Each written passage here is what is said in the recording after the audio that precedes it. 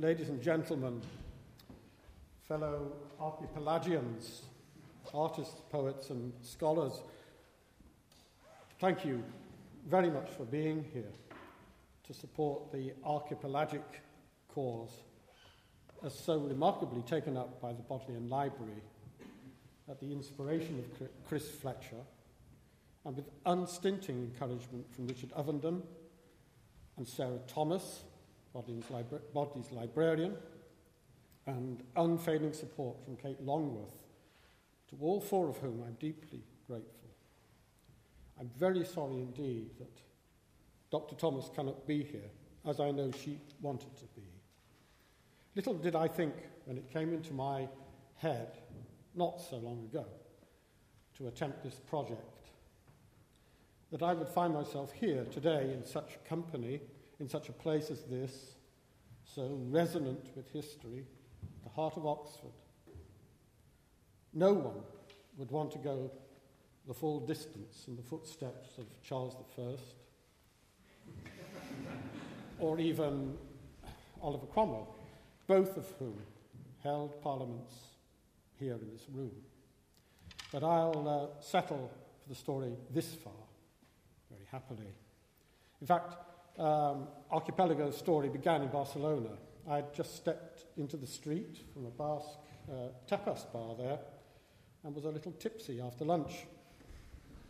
Next thing I knew, I heard myself, you know the way you do, declaring to my daughter's partner that I was going to found a new literary magazine. It would be called Archipelago. It would do this, and it would do that. It would have black and white artwork and photography. I seemed very sure that I knew what I was talking about. I don't know what it was those Basques put in their cheap Rioja, but the idea didn't fall away when I got home.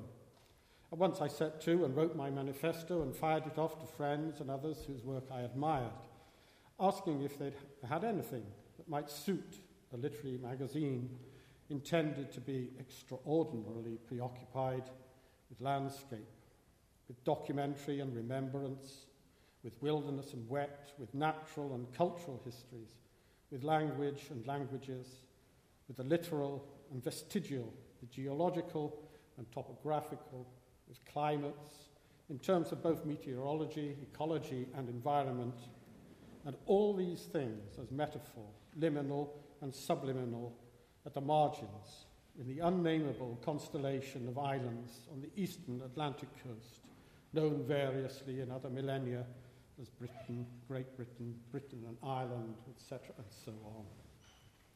Further, I proclaimed that in spirit and letter, Archipelago would assert in an unrepentantly secular sense that prayers of praise or celebration are as worthy as, perhaps even more worthy than, prayers of petition. And the magazine would be committed to hearing both, where quietly composed, with thoughtful craft. Above all, Archipelago would be a literary magazine with literary values for the common reader, not a scholarly or an agitatedly political one in the ordinary senses of such terms. So I shot my net, and the resulting catch was an abundance of riches. There had to be something to the idea after all. I think it was Oscar Wilde said that all art is a collaboration. A magazine, once begun, goes farther. Like a theatrical production, it is all collaboration, and even some high drama, in the unsure and uncertain hope that it will be all right on the night and no typos in the morning. Yet such a venture must add up to something more than the sum of its contributions. Before introducing the poets and scholars you've come to hear, I would like to acknowledge the vital part played in adding that more to the sum of parts by three backroom people. My daughter Gail McNeely, who lives in Barcelona and couldn't get here, and Adrian and Andrea Lack of Sinecchio Press, who are here, I'm delighted to see. Without the three of them, together with Julian Bell, whose artwork I commissioned for the cover of the magazine, Archipelago would not be the truly beautiful object it is, and a gift, if I may say, at £10. There will be copies for sale after the readings, and you can sign up for the second issue, now shaping up to be at least as good as the first. It will, I hope, appear early next spring. And you could also pick up an order form, may I say, for a new book, a new work, The Camouflage School by Tom Paulin, which I took delivery from Sinecchio Press only last night. Now, the order of service is as follows.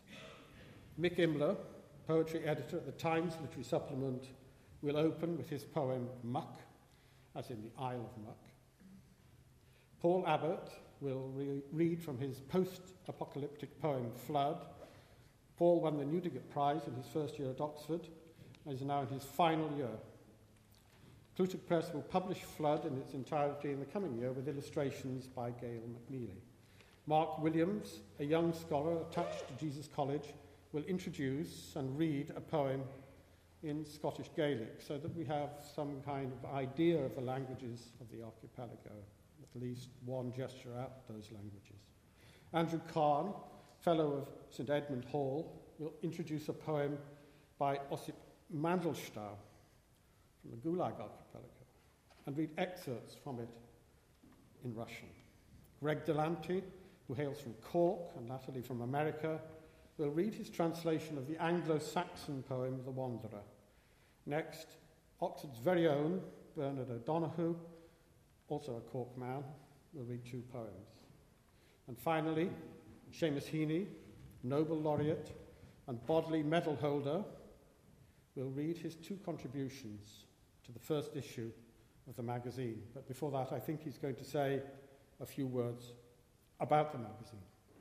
So thank you all very much. And now, here is Mick Imler.